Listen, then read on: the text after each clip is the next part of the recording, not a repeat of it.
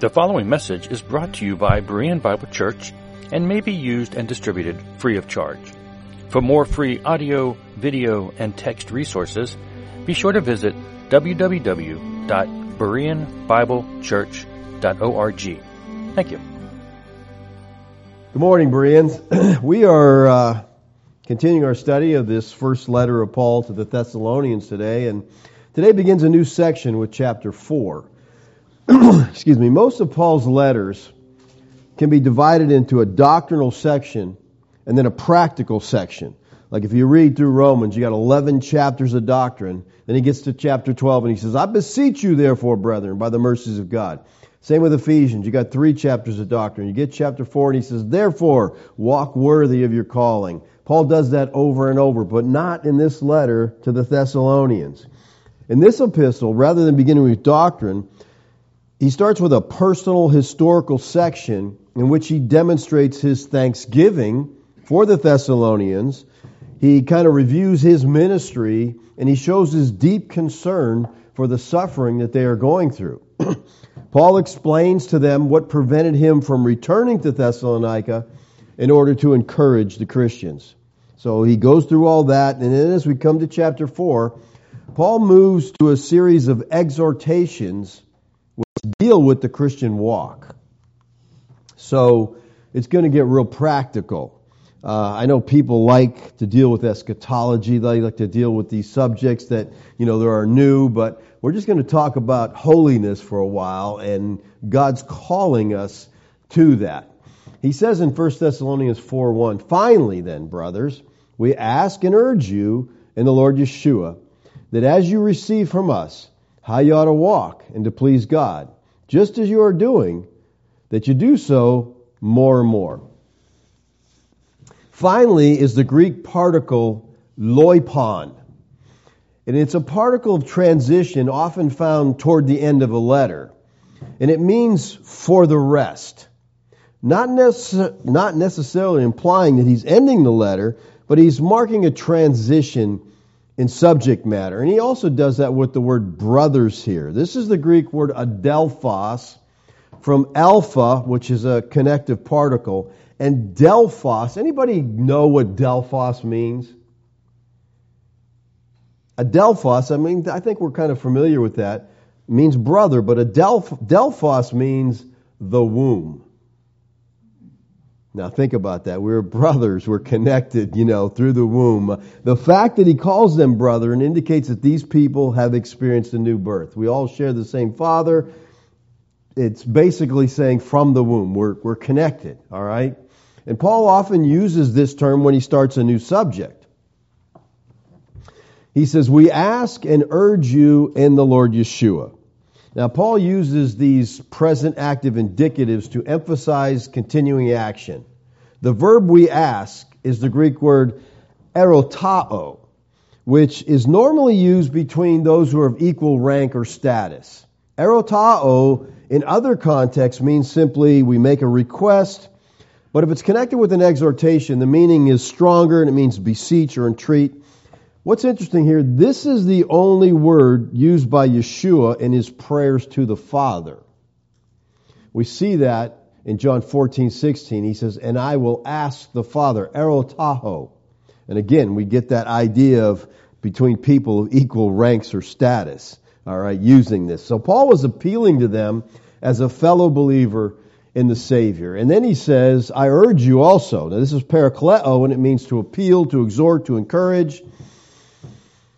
It appears in letters where the author strongly is urging the believers to adopt some kind of a conduct. This word is more emphatic, especially with the words in the Lord Yeshua attached to it. So I'm encouraging you in the Lord Yeshua that as you have received from us. Paul continually does this. He's telling them what he's already told them. Or he's reminding them. The word received here is paralambano, which is in the aorist active indicative, and it points to a time when Paul was with them personally. He taught them these things. This Greek term has the meaning of receive traditional teaching from another. So what Paul wrote in the following verses was really nothing new. He's just, again, going over, reminding them what he already taught them. Remember, he's just there He was there for a very short time, and yet he seems to have covered all the bases with them, covered all the ground, and now he's just kind of reviewing some of it. And he says, how you ought to walk. Walk here, peripateo, from peri, which means around, and pateo, which means to walk. It's a present infinitive. Walk is a biblical metaphor for lifestyle. I think we're all familiar with that by now. Christianity was originally called the way. And so you walk on the way.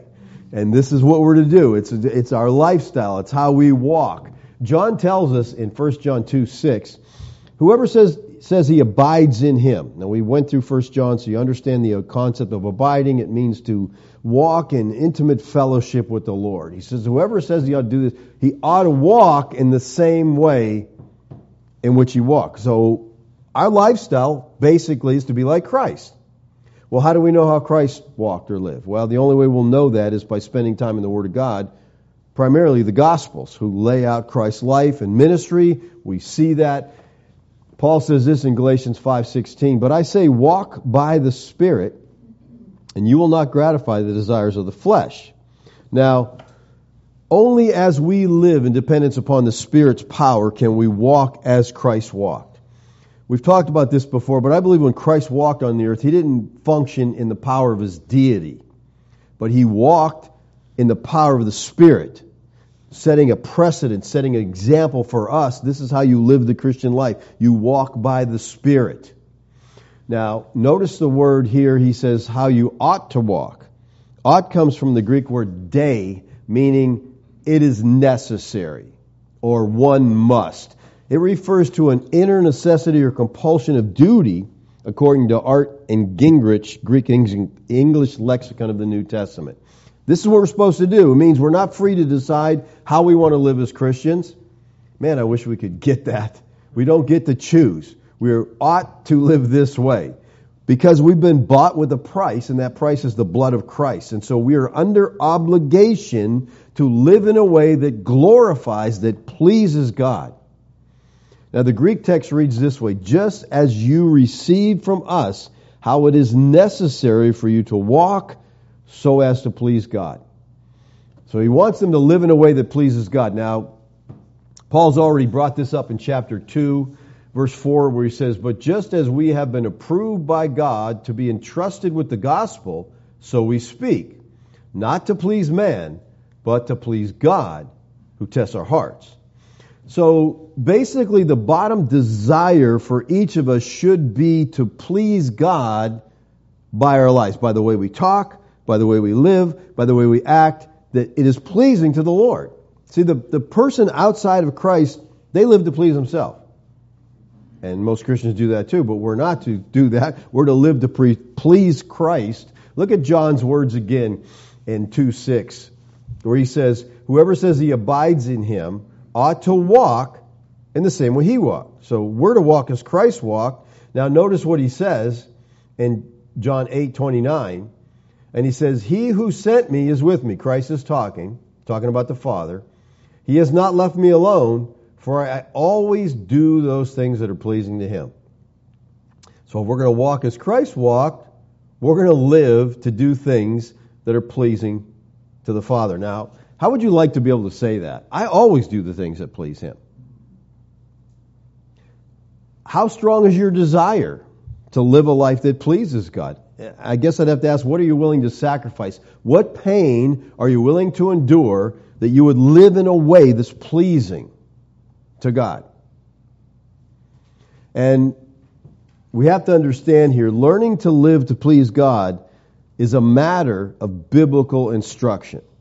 Okay? In other words, you can't just say, well, I'm just going to do this because it pleases God. The only way you know what pleases God is if you're spending time in the Bible, learning what pleases him. Because pleasing God in your life is neither natural nor innate.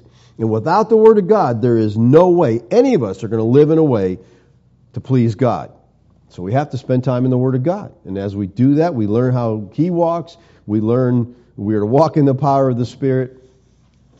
I think when Paul was talking about pleasing God, I kind of wonder if he had Enoch in mind. Because in Genesis 5:22, the Hebrew says, Enoch walked with God. But it's interesting because the Septuagint says Enoch pleased God. And if you go to Hebrews 11:5, they quote from the Septuagint, and it says, by faith Enoch was taken up so that he should not see death. And he was not found, because God had taken him. Now before he was taken, he was commended as having pleased God. So in our text in Thessalonians, Paul really combines both of them. He says you're to walk in a way that pleases God. And to please God, we have to walk with him in light of the Word of God. So that's the calling there. And then Paul says, just as you're doing. I love that. You're doing this stuff. You're already doing it. So just keep on doing it, basically, he says. Now, what's interesting here is this phrase is missing from some Greek manuscripts. All right, so we got to get into textual criticism here. The early manuscripts have it. The later ones omit it. That implies that it was dropped out either accidentally or dropped out on purpose.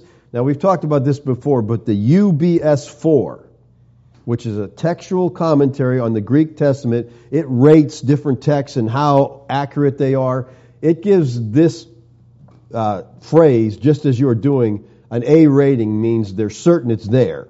Okay? And usually when something's in an earlier manuscript and then missing later, they figure someone just dropped it out, forgot to copy it, something like that. So let's just say this is there, and Paul's just saying, you're already doing it. Just keep on doing it.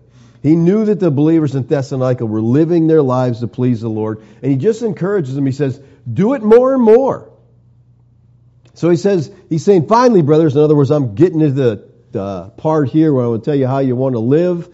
And he says, I urge you, I beg you in the Lord, that as you receive from us, we already taught you how to do this, how you're supposed to walk, how you're supposed to please God, and you're doing it. I'm just trying to encourage you to just keep doing it more and more. Keep going, guys. You're doing a great job, is basically what he's saying. And then in verse 2, he says, for you know what instructions we gave you through the Lord Yeshua. Now, the word instructions here is perangalia, which is a rare military word for authoritative commands handed down through the ranks. So this is what Paul gave him. In other words, he didn't give him suggestions. He's telling you, this is what you're supposed to do. To obey God's commands, we first have to know them. Which means, if you're going to walk to please God, you need to be spending time in the Word of God on a regular basis so you can learn what His will is, so you can walk that way. Now, what's interesting about the commandments is that Yeshua took all the commandments and boiled them down to how many? 2. He said, this is the law and the prophets. Do this. Love God with all your heart, soul, mind, and strength. And what? Love your neighbor as yourself. That's it. You say, that's simple, right? Just 2 commandments. All you got to do, love God and love your neighbor. Isn't that simple? But then you might ask, well, how do I love my neighbor? Well, that's why you need to be in the Word of God to specifically learn how you keep that commandment. How do I love God? Well, the Word of God lays that out. But those are the 2 commandments. Love God, love your neighbor. And the Word of God lays out all the ways if you love your neighbor, you're not going to commit adultery with their wife. If you love your neighbor, you're not going to lie. You're not going to bear false witness. If you love God, you're not going to put other things before Him. So Paul's saying that the basis for his appeal, that they please God, is grounded in the teaching and the authority of Christ Himself. He says, we gave you these instructions through the Lord Yeshua. In other words, Paul's not making this stuff up. These are the commands of the Lord. Now, what's interesting is Gordon Clark in his commentary in 1 Thessalonians, he makes this comment. He says, though it is not the main point of this passage, the verses contribute to the doctrine of inerrancy of Scripture. God-given propositions must be true. God-given commands must be right. So he's saying, yeah, this is the inspiration of the Scripture. He's giving you these commands through the authority of the Lord. And then in verse 3 he says, for this is the will of God, your sanctification, that you abstain from sexual immorality. Now, when it says this is the will of God, there's no definite article before the word will in the Greek. And that highlights that this is one dimension of God's will. When the Bible talks about God's will, it can be referring to one of 2 things. It can be referring to God's sovereign will, which is His providence, His predetermined plan for everything that happens in the universe. So it's either talking about that, or it's talking about His moral will, which is revealed in the Bible. It's the commandments of God. This is what God wants you to do. This is His moral will. So let's look at will in 2 different passages here. Romans 9:19. You will say to me then, why does he still find fault? For who can resist his will? And then our text in Thessalonians says, this is the will of God, that you abstain from sexual immorality. Now, does the term will mean the same thing in both of these passages? No. Romans 9 uses the term will to speak of God's secret will of decree, his sovereign will. Look at it. For who can resist his will? What's the answer to that question? Nobody. Nobody can resist the will of God. The sovereign will of God is certain, and it's not going to get resisted. Now, in 1 Thessalonians 4, Paul uses the term will to speak of God's revealed will of precept, his moral will. God's sovereign will is always carried out. His moral will, on the other hand, is not. Let me ask you this. Do believers commit sexual immorality? Do this, class. Yes. Okay, they do. Okay, if your eyes are open and you're conscious of what's going on in the world around you, yes, they do. But God's moral will is what they're violating. If it was God's sovereign will, they're not going to violate it, okay? If they violate the moral will, then there's consequences, but we'll get into that aspect next week, all right? The term will by itself, though, is ambiguous. We need to determine its meaning from the context. The Ten Commandments are God's perceptive or moral will. They command men, do this, refrain from doing that. They state what ought to be done, but they neither state nor cause what is done. God's sovereign or decretive will, however, causes every event in time. So as we're looking at Scripture, we've got to say, is this God's sovereign will? Is this God's moral will? Let me show you a great description of a disciple, a follower, a committed follower of Christ in Ephesians 6:6. Not by the way of eye service as people pleasers, but as a bondservant of Christ, doing the will of God from the heart. These last 8 words sum up God's moral will for all believers. This is what life's all about. We're to be doing the will of God, the moral will of God from the heart. God created us. He's the author of life. And if we're ever going to live life to the fullest, it'll happen as we live out the will of God, the moral will. Now, our guide for life and conduct is the moral will of God, what we find in the Bible. We don't know what His sovereign will is until tomorrow. Then we know what it was for yesterday, because it happened. Whatever happened, that's the will of God. But we know His moral will, and that's what we have to be concerned with. So we can never blame our disobedience on God's moral will, on His sovereign will. God just sovereignly planned that I didn't obey Him. We can't do that, okay? We're responsible for the moral will of God, and that's all we're responsible for. To do what God says we are to do, to follow the teachings of the Bible. Look at Ephesians 5:17 and 18. He says, therefore, do not be foolish, but understand what the will of the Lord is. What will is that speaking of? Moral. Sovereign or moral? Moral, because you can't know the sovereign will. Okay? So, like I said, so understand what the will of the Lord is, and then watch what he says. Here's the will. Do not get drunk with wine, for that's debauchery, but be controlled by the Spirit. So God's moral will is that believers be Spirit-controlled. Now, what is it that Paul says is God's will? Well, he says your sanctification. That's what, okay, this is the will of God. Believers, your sanctification. This is the Greek word hagiosmos, and it means to make holy. It means separation from sin. Our holiness pleases God. God is pleased when we live a life of holiness because He is holy and He wants us to be like Him. He says that over and over. Yahweh's will for the Thessalonian believers was sanctification. This is His will, I believe, for all believers, even today. So let's talk for a minute about sanctification. First, I want you to understand the traditional view of sanctification. What most Bible teachers, what most scholars would teach today is when we hear the word sanctification, what it means. First of all, The traditional view says, well, first of all, you got positional sanctification. This is a state of holiness imputed to the Christian at the moment of conversion to Christ. This is positional. If you're in Christ, you're holy, you're set apart. We see this in 2 Thessalonians 2:13. He says, but we ought always to give thanks to God for you, brothers, beloved by the Lord, because God chose you as firstfruits to be saved through sanctification by the Spirit and belief of the truth. In other words, the Spirit set you apart, God saved you. All right? So that's positional sanctification. Then we have progressive sanctification. Now, traditionally, this refers to the process in our daily lives by which we're being conformed to the image of Christ. Excuse me. It's a process of being made like Christ.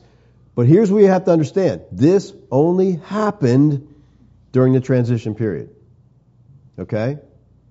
And a text that's often used to support this progressive, in other words, you're growing into that image, is 2 Corinthians 3:18.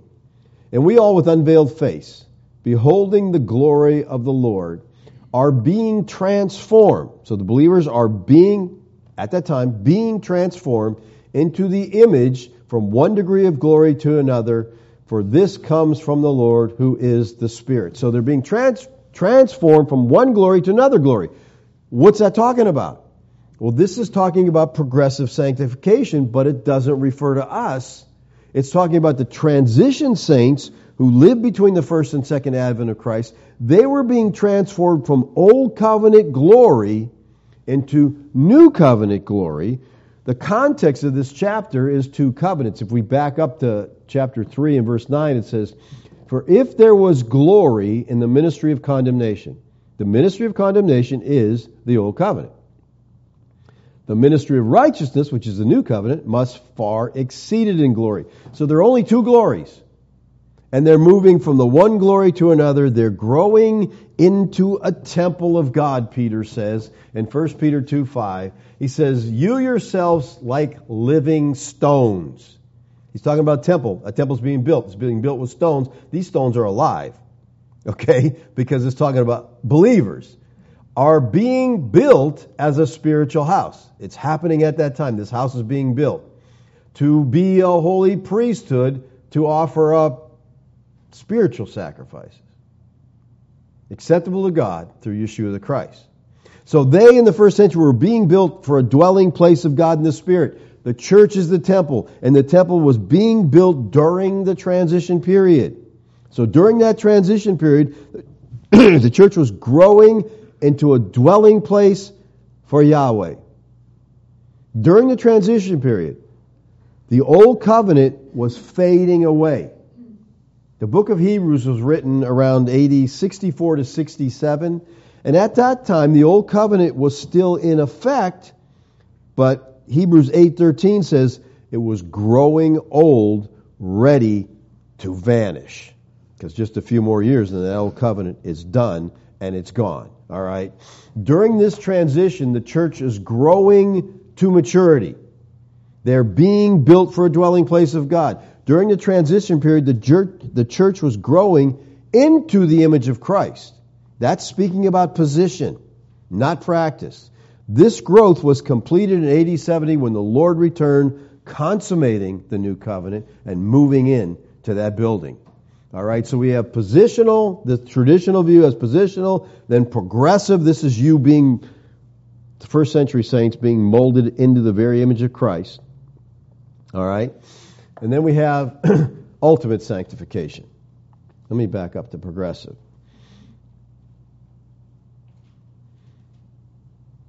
Okay, let's go. Ultimate sanctification. It's said to be a state of holiness that you will not attain to in this life.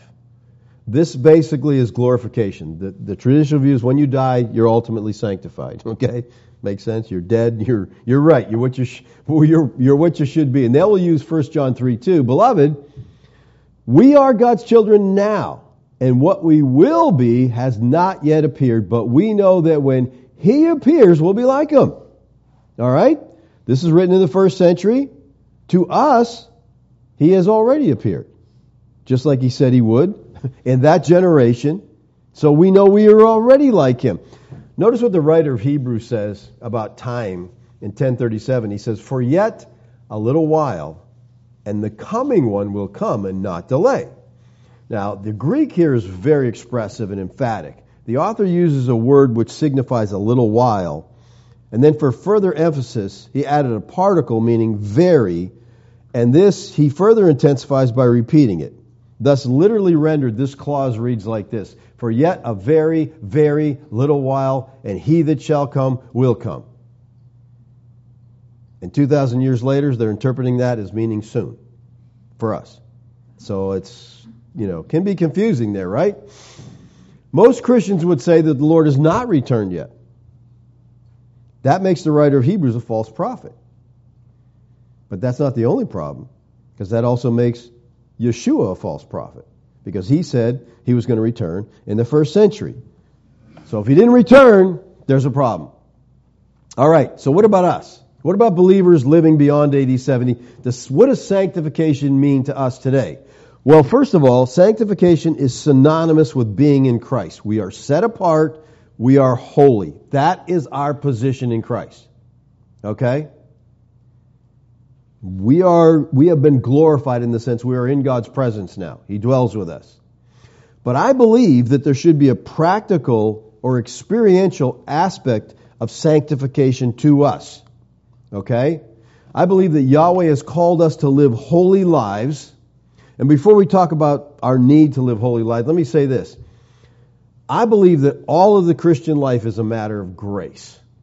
Okay? We're brought into Yahweh's eternal kingdom by grace. We're positionally and practically and experientially sanctified by grace. We are motivated to obedience by grace. We receive strength to live the Christian life by grace. We receive both temporal and eternal blessings by grace. That's why everything we sang about this morning was grace, grace, grace, grace. The entire Christian life is lived by grace. Now, as Christians living under grace, I believe that we are called to be holy. He says, this is the will of God, your sanctification. Well, is it still the will of God for His people today, beyond AD 70? Does God care less now how we live since, AD 70's passed, I came back, so I don't care what you do now, believers, or whatever you people are. Just live it up. No. His will hasn't changed. He still wants us to be holy because that's who He is. In 1 Peter 1:15 and 16, he says, "But as He who has called you is holy, you also be holy in all your conduct. Since it is written, you shall be holy." Why? Because I'm holy. So unless God's not holy anymore, we're still called to be holy. He wants us to live holy lives because He wants us to be like Him. In Ephesians 5:1, he says, "Therefore be imitators of God as beloved children."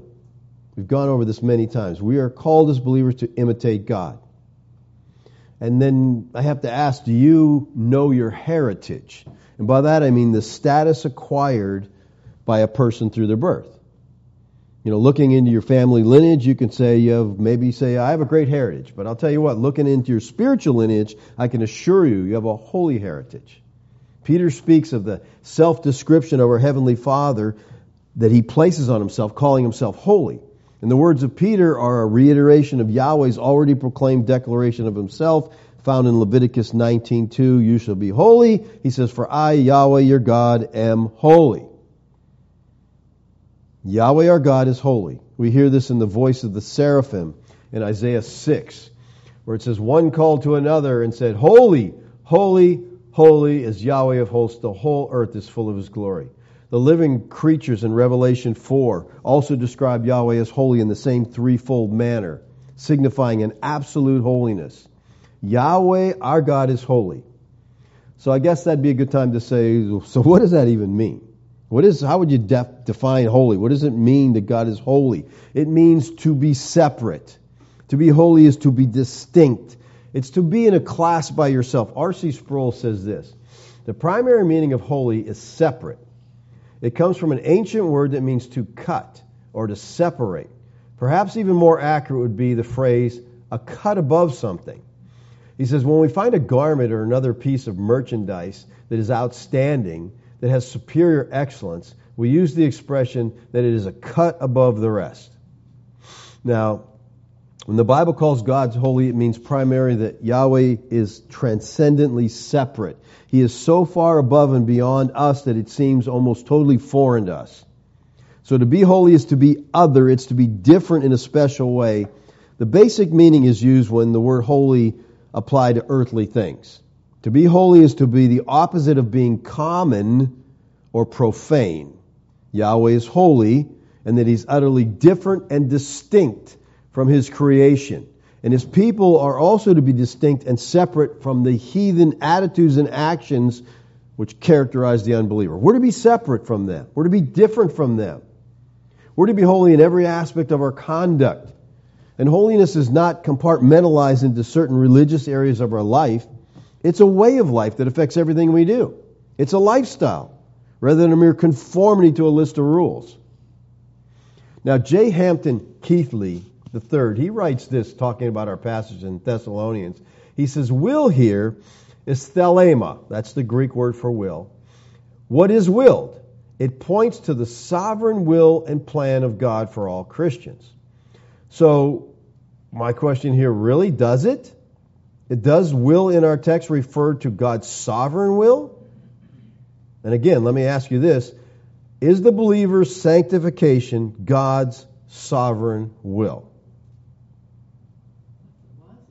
If it was, it would be so. We would be sanctified. We would live sanctified lives because God gets what He wills, all right? If we're talking about our positional sanctification here, though, the answer is yes. That's God's sovereign will. That's why we are. But in this context, Paul directly defines sanctification in 4:3 by commanding the Thessalonians to avoid sexual immorality. That's what he means by sanctification. So, is it God's sovereign will that believers abstain from sexual immorality? No. Well, no, it can't be. Why? Because Christians do it, right? God's sovereign will always happens. Here, clearly, God's moral will of command is in view. And we'll see that as we get into verses 4 through 6. There's a lot of commands there. And these commands can be rejected. So God's will for the believers at Thessalonica, and I believe for all believers, is that you abstain from sexual immorality. Now, the word abstain here is the Greek word apeko, and it means to hold back, to keep off, to be distant. In the middle voice, as it's used here, it means to hold yourself to avoid. The middle voice draws attention to the subject's personal participation in the action on himself. So in other words, you're involved in this, believer, and he's calling believers, you abstain from this. You don't do this. They were to respond to sexual temptation like Joseph did. Remember the story of Joseph? Kathy, can you give me some hot coffee, please? My throat is giving me a little... My cup's right there. Thank you. If you read Genesis 39, remember what happens? Joseph gets promoted to the head of the household, Potiphar's house, and Potiphar's wife said, this young Hebrew's a good-looking guy, man. And she just keeps propositioning him, trying to have sex with this guy.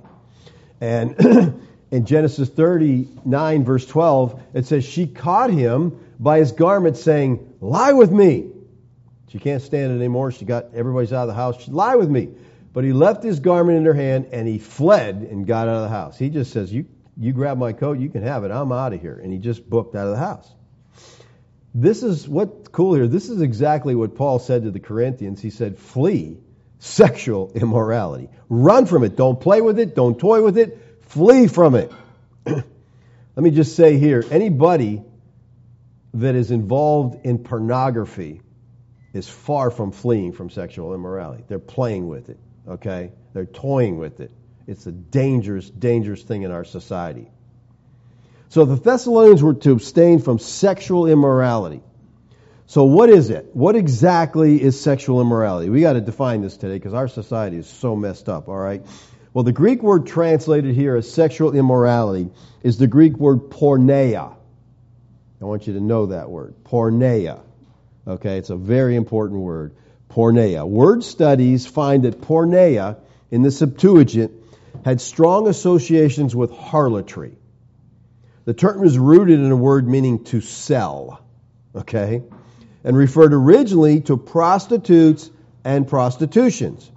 Over time, it came to mean the one who visits a prostitute. Then it began to be applied to adultery, so it just keeps advancing as time goes on and includes more and more things.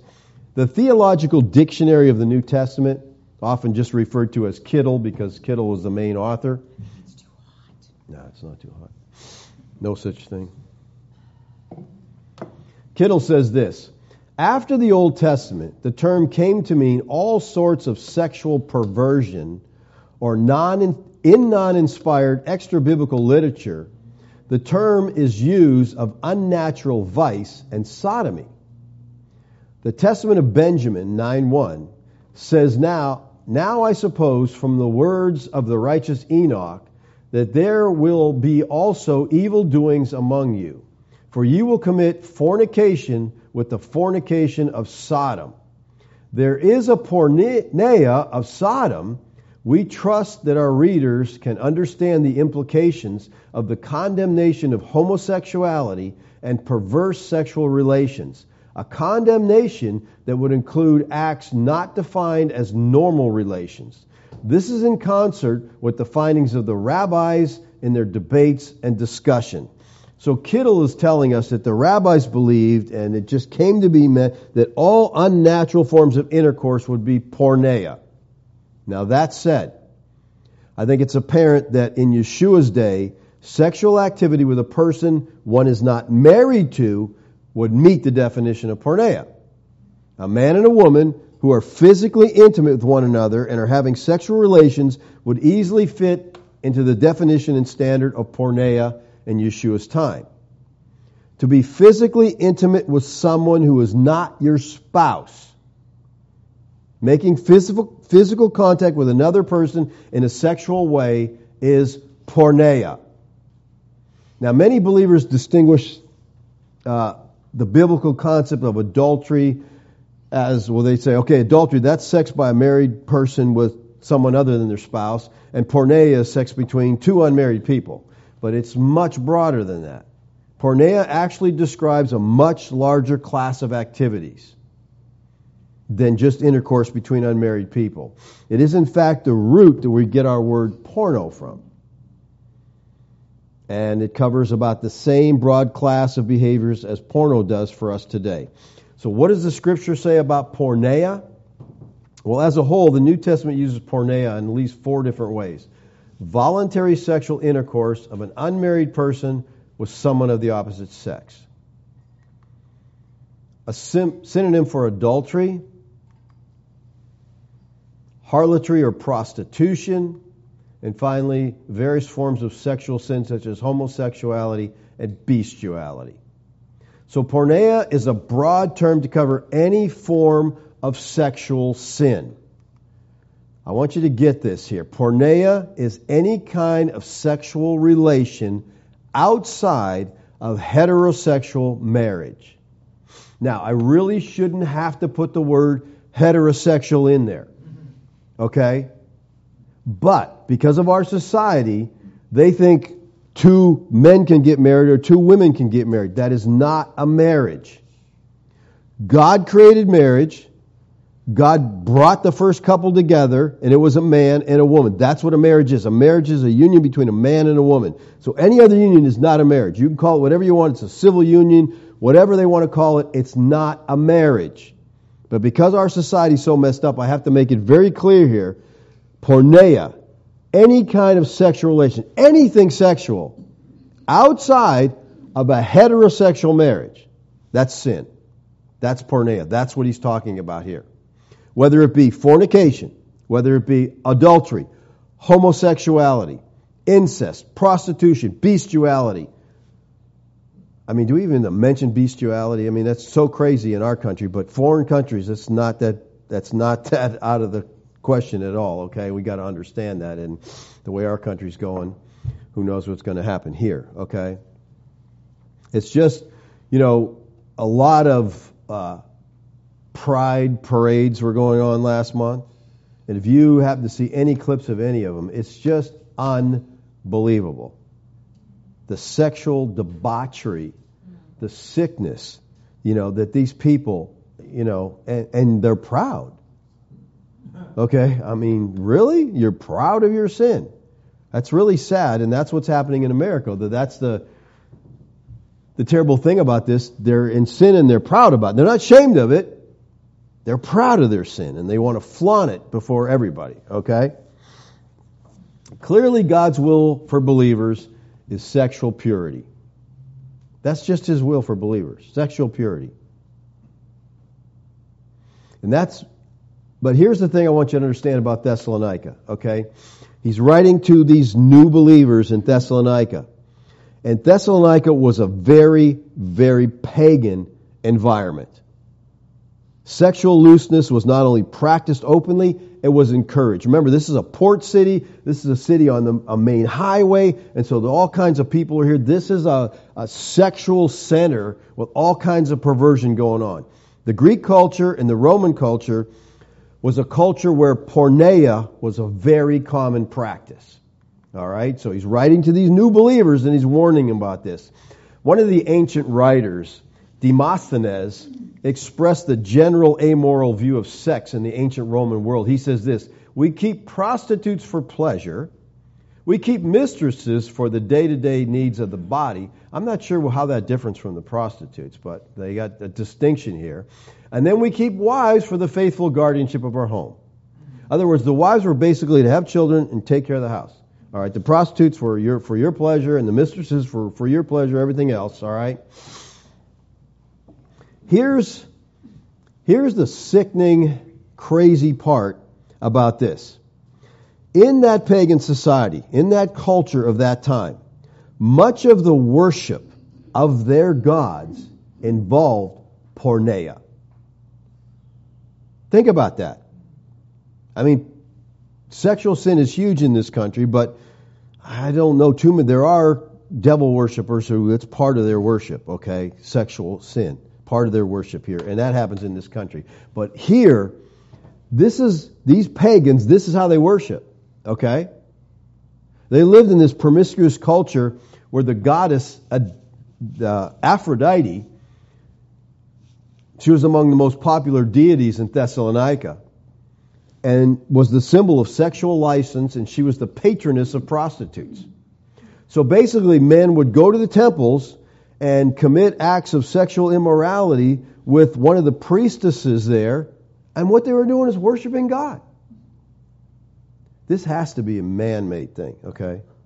Only men are perverted enough to say, well, look, I like sexual sin, so let me combine it with worship. And no, I'm not sinning, I'm worshiping God. And the way you got in touch with God was you'd go to the temple and you would have sex with a priest there, a priestess. You know, you'd go and you'd have sex with them, and that's great, that's worship. And so much of the spiritual rites of the temple were involved in porneia. It was so common.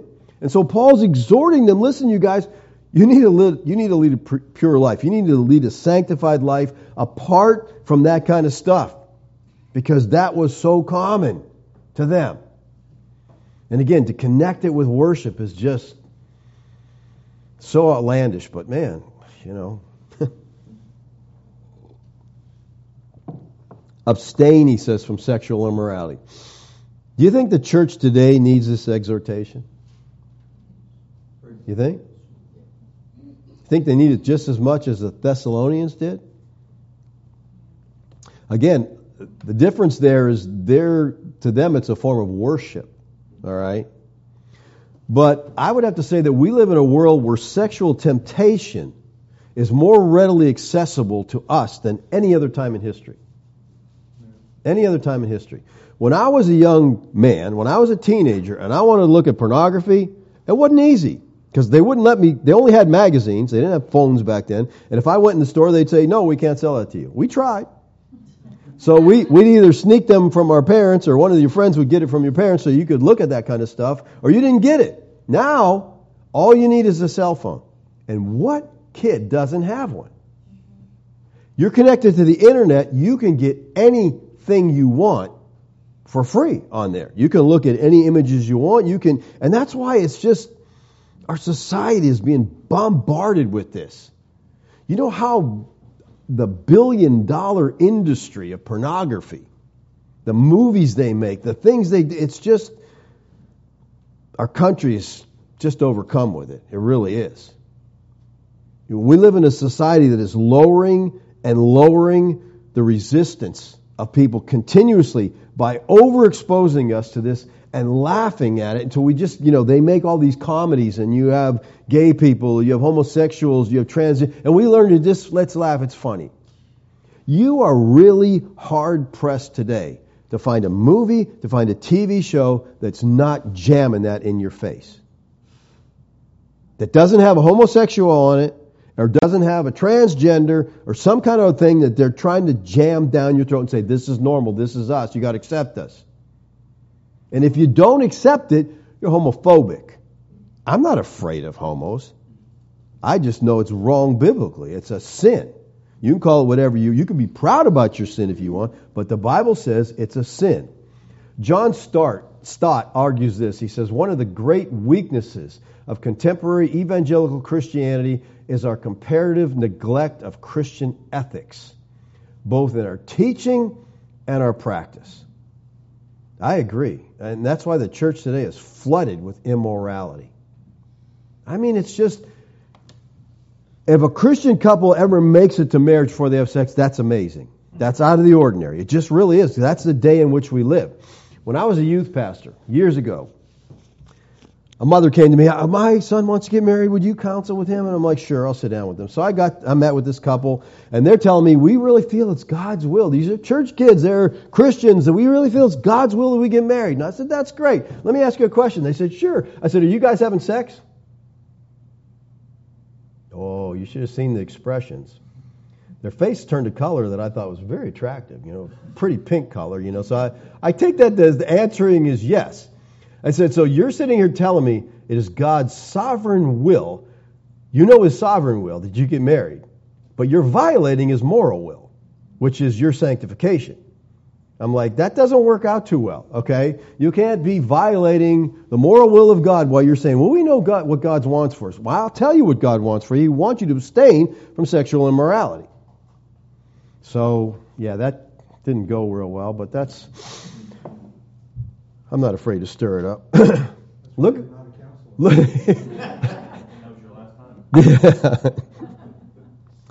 I'm really convinced of one thing. A couple things. First of all, if you're sitting under biblical, verse-by-verse teaching, you really shouldn't need counseling.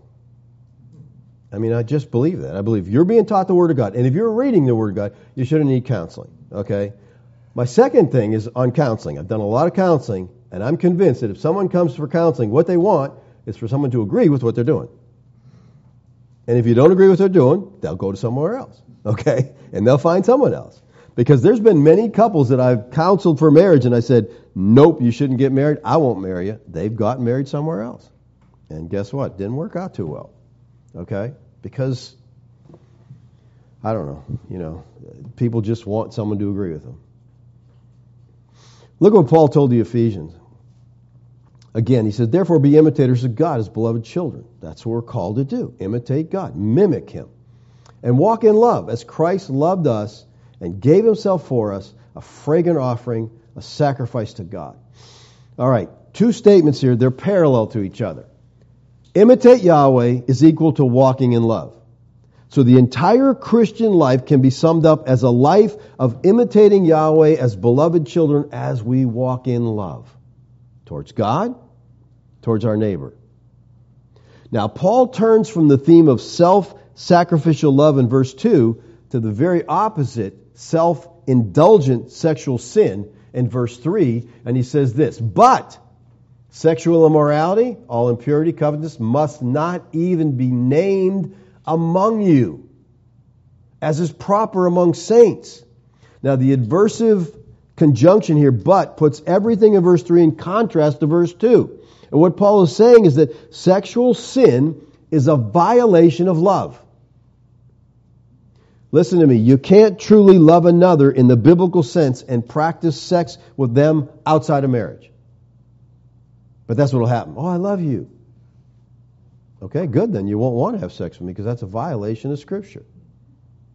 You can't combine the two. There's no such thing as sexual relations outside of marriage done in love.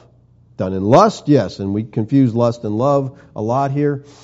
Our culture is very immoral, but we, the church, are called to be different. We're not to imitate the world. It is God's will that believers live a holy life of sexual purity. He says you are to abstain from sexual immorality. Our text in 1 Thessalonians 4 here is a very socially relevant passage of Scripture because it touches on homosexuality. It says that's wrong. It's porneia. Shouldn't be doing that. No question. It touches on pornography. Like I said, there's such a plague of pornography in this country because you can take your phone and go in a closet and no one knows what you're doing, and you can look at all this stuff and you think, oh, it's cool. Or you know what? Most web browsers now have what they call a private mode, a block mode, incognito, I think Google calls it. Incognito mode. In other words, it won't show up anywhere. So you can go look at pornography and then you just, no one knows you're there. You're right. Well, listen, God knows you're there and it will have an effect on your life. I don't think God ever intended us as believers to go into other people's bedroom and see what those people were doing sexually. But that's what we do. And of course, guys, it's so damaging because you think your wife's going to do this and you think your wife's going to look like this, and this is very unreal for the most part. Okay? It's just plain damaging. The Bible talks about transsexuality. That's wrong. It's porneia, bestiality, incense, adultery, premarital, extramarital sex, sexually transmitted disease, abortion, casual sex. All those things are ramifications of porneia. It's damaging. Very damaging. And now our society is trying to lessen it by saying, well, if you get pregnant, just kill it. It's your choice. Your choices should be made before you have a baby, before you get pregnant. Because once you get pregnant, it's not your body, it's somebody else's body, okay? Isn't it funny how my body, my choice, all of a sudden came back with the Roe Wade thing? Before with vaccinations, my body, my choice was gone. Okay, it's your body, but it's our choice. But now, Roe v. Wade, now my body, my choice is all of a sudden back on the table. No, it's not your body. It's somebody else's body. And to see these women out there bragging, this woman said, I had 21 abortions, and she's all proud of it. I'm like, you're a whore. Okay? And there's nothing to be attractive about it. It's nothing to be bragging about. It's nothing to be, God has called us to holiness as believers. Now, how do we deal with this? Okay? How do we avoid porneia as a Christian? Well, we're going to discuss that next week. Okay? And we're going to look at, I'd encourage you, look at the following verses in this text, because there's textual discrepancies here that we're going to get into and find out what exactly does this mean here. But I think there's some very important stuff in the coming verses that deal with how do we deal with this and what is God's will for us. This is practical, people. This doesn't get more practical. It's like I said, sexual sin damages people. I mean mentally, physically, it damages people. It brings destruction to families. It tears families apart. It ruins so much. And it's not what God intended. All right? Let's pray. Father, I thank you for your love for us, Lord. Father, I pray that the Word of God would be so important to us that we just want to bow, Lord, before you and be those who do the will of God from the heart, wanting to honor you by our lives, by our thought life, Lord, by the things we say, the things we do. Father, help us to understand how important it is to live a life of holiness before you, to honor you in every aspect of life. Lord, give us grace so we may live a life of purity before you. Thank you, Lord, for your grace to us. Amen. Whew, okay. Questions? Can you imagine standing up and bragging about putting to death 21 children? No, I really can. That's what they're saying, and then I hear it that way. They're not children. I guess not. Yeah, I guess that's one way but I mean, like I said, if you just watch any of those, and just several of the news feeds I have, they're showing you, here's what's going on in Pride Week, and they show you some of the things these people are doing. I'm like, This is just vile, disgusting. And there's little children there, watching these parades, and I'm like, how sad?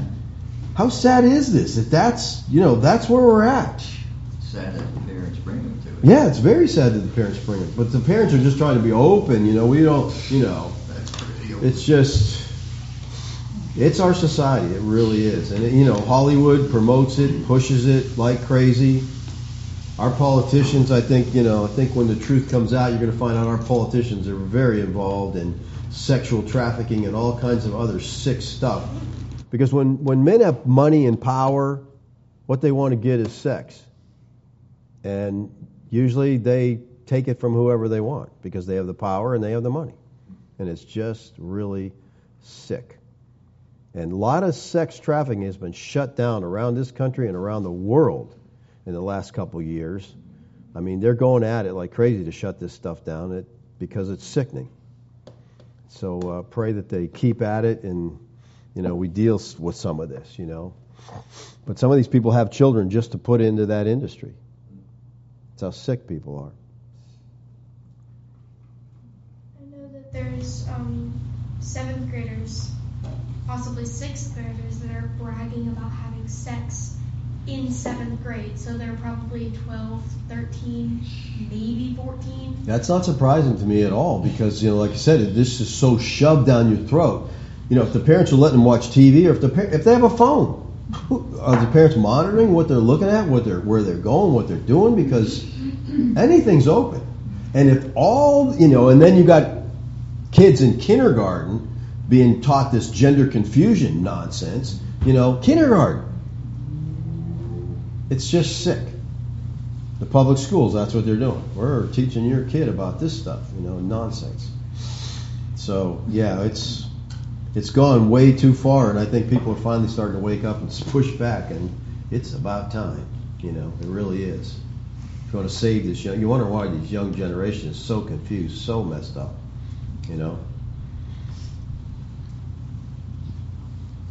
Gary? I can't remember everything I was going to ask you. One thing is, between the sovereign will of God, we don't know what His sovereign will is until it's passed. We know what His will was today for yesterday. But even at that, we don't always know the purpose of His will. Things happen and we go, why? We know it's God's will, we just don't understand why. And, there's so much we don't understand, and I mean, that's life. You're not going to know why everything happens that happens, All right, one of the questions I got, and a good question here, must Christians be married by the government? What say you? Okay. Well, yeah, if you want benefits from the government, you have to follow their rules. But, okay, so let's say we say, no, you don't have to be married by the government. So then what? Then you just say, I'm married, and we can have sex, right? How do you define marriage? Right. How do you define marriage? That's what it would boil down to, right? Well, marriage is a covenant. And this is my opinion, because I can't give you chapter and verse here, but because marriage is a covenant and because of God's importance on marriage, I think there should be a ceremony. It doesn't have to be governmental. The government doesn't have to be involved. But I think there has to be a commitment on these people's part to say, we are committing to one another. So down the road they don't say, well, I never really married you anyway. But, so there's some people, and that's the whole purpose of you going to a wedding, you're supposed to be listening to the promises they make to each other and help them keep those promises. That's the idea. It's not just to get free food, okay? It's to go and listen to them and say, all right, I'm going to pray for you, I'm going to support you, I want to help you fulfill the promises you made today. And when they violate those, you go and say, hey, wait a minute now. You don't have to have a government marriage. But I think you should, like I said, I think it should be a ceremony. It should be something that involves just more than the two of you. And I think I can back this up from Scripture, okay? Because otherwise you could just say, I'll marry you, will you marry me? Yep, okay, great, we can have sex, and everything's good. And then later down the road, maybe I don't like you, I'll put you away, I'll go to another girl. No, there's a commitment there, a lifetime commitment, that's what marriage is, all right? And we'll talk next week a little bit about grounds there are for divorce, and you just might be surprised. Other questions? Not to brag or anything.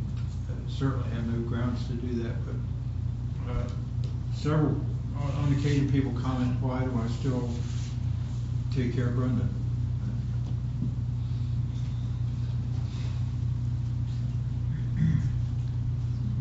I made a promise.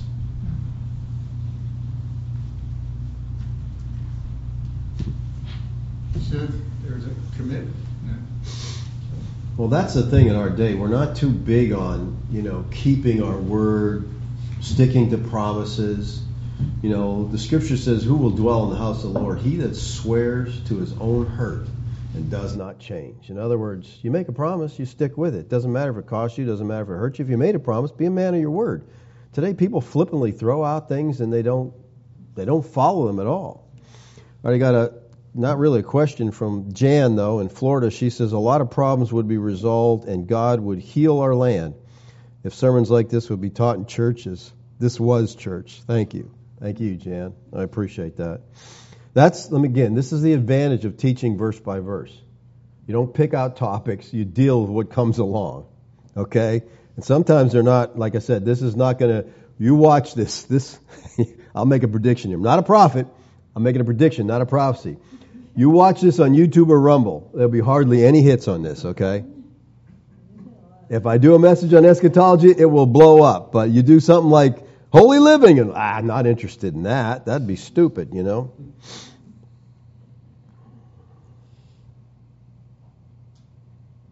Facebook will throttle it too. Yeah, yeah. Facebook and YouTube. Okay, I got another. Thank you, Pastor David. One of the difficult verses for me to place in its proper place and in sync with the gospel of grace is no murder will inherit the kingdom of God.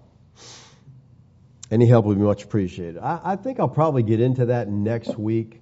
Okay, talk on those verses because the Bible. People coming out. Okay, if you're involved in sexual sin, you don't get to go to heaven. Okay. Well, Paul told the Corinthians, and such were some of you, but you've been washed, but you've been sanctified. So yes, God brings His people out of all kinds of different backgrounds and stuff. And some Christians, they keep on sinning, and God deals with that. Then we're going to talk about that again next week. There's some interesting verses. I just, again, encourage you to... As far as abstaining from sexual immorality, and I know we can't always control our thoughts, but we should attempt to, right? Don't let your mind wander. It's too little to be out by itself. Yeah. No, you can't control the thoughts that come in your head, but you can choose what you dwell on. Okay? And that's the thing. You don't want to dwell on these thoughts. You want to move on, not entertain them. I got a text from April in Fredericksburg. Thank you for taking a strong stand on sexual purity. It won't make you or me popular, but we honor God. Yeah, that's the thing. If you want to be popular, just fit in with everybody else, We're definitely not trying to do that because that would be terrible, It's just what is popular today is so sad. Okay. How far is too far before marriage? Oh man, some of these. Whew. How far is too far before marriage? Kissing? All these things are on TV. Oh, okay. I was a youth pastor for years, okay, and dealing with kids and trying to keep them separate. And I got this question all the time. How far is too far? My position at the time for these kids was anything is too far. Okay? Because if you're making out today, then the next day you get together, you already made out, so you just go a little step further, and you go a step further, and you go a step further. So just keep your hands off each other, okay? Keep a distance between you, and don't do anything, because listen, your hormones are raging at that age, and it's just, that's why in Bible times, the girls would be 13 years old when they got married. As soon as they, hit hit their menstrual cycle, boom, their marriageability, okay, and they'd get married. And they didn't prolong this like you do now. People aren't getting married now into their 30s and stuff. It's just a recipe for disaster. The Bible says it's better to marry than to burn. And that's got nothing to do with going to hell, people, okay? The burn is to burn with passion, with lust. It's better to marry than to go dealing with all that passion and stuff. We'll talk about this next week, but that's one of the purposes of marriage. Sexual fulfillment. Okay? So, I just think anything is too far because, like I said, whatever you leave off with today, you pick up there tomorrow, and then you move on. And it just progresses until, I think what they want to know is they want to know if kissing is sin. Holding hands, is that sin? Well, when do you get into the sin area? Okay, that's the start of it, okay? No, I wouldn't say kissing is sin. I wouldn't say holding hands is sin, but holding anything else is sin, okay?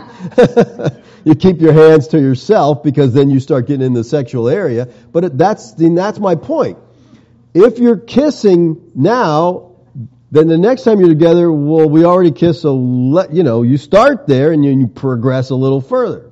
I was a teenager once. I do know how this works, okay? I was an unsaved teenager, and believe me, I know how it works. So it's a tough thing. And again, because the kids are living in an environment that's so highly sexual, they're almost expected to this. It used to be if a girl slept with a lot of guys, she was considered a whore. She was considered easy. You didn't even want to be around that girl.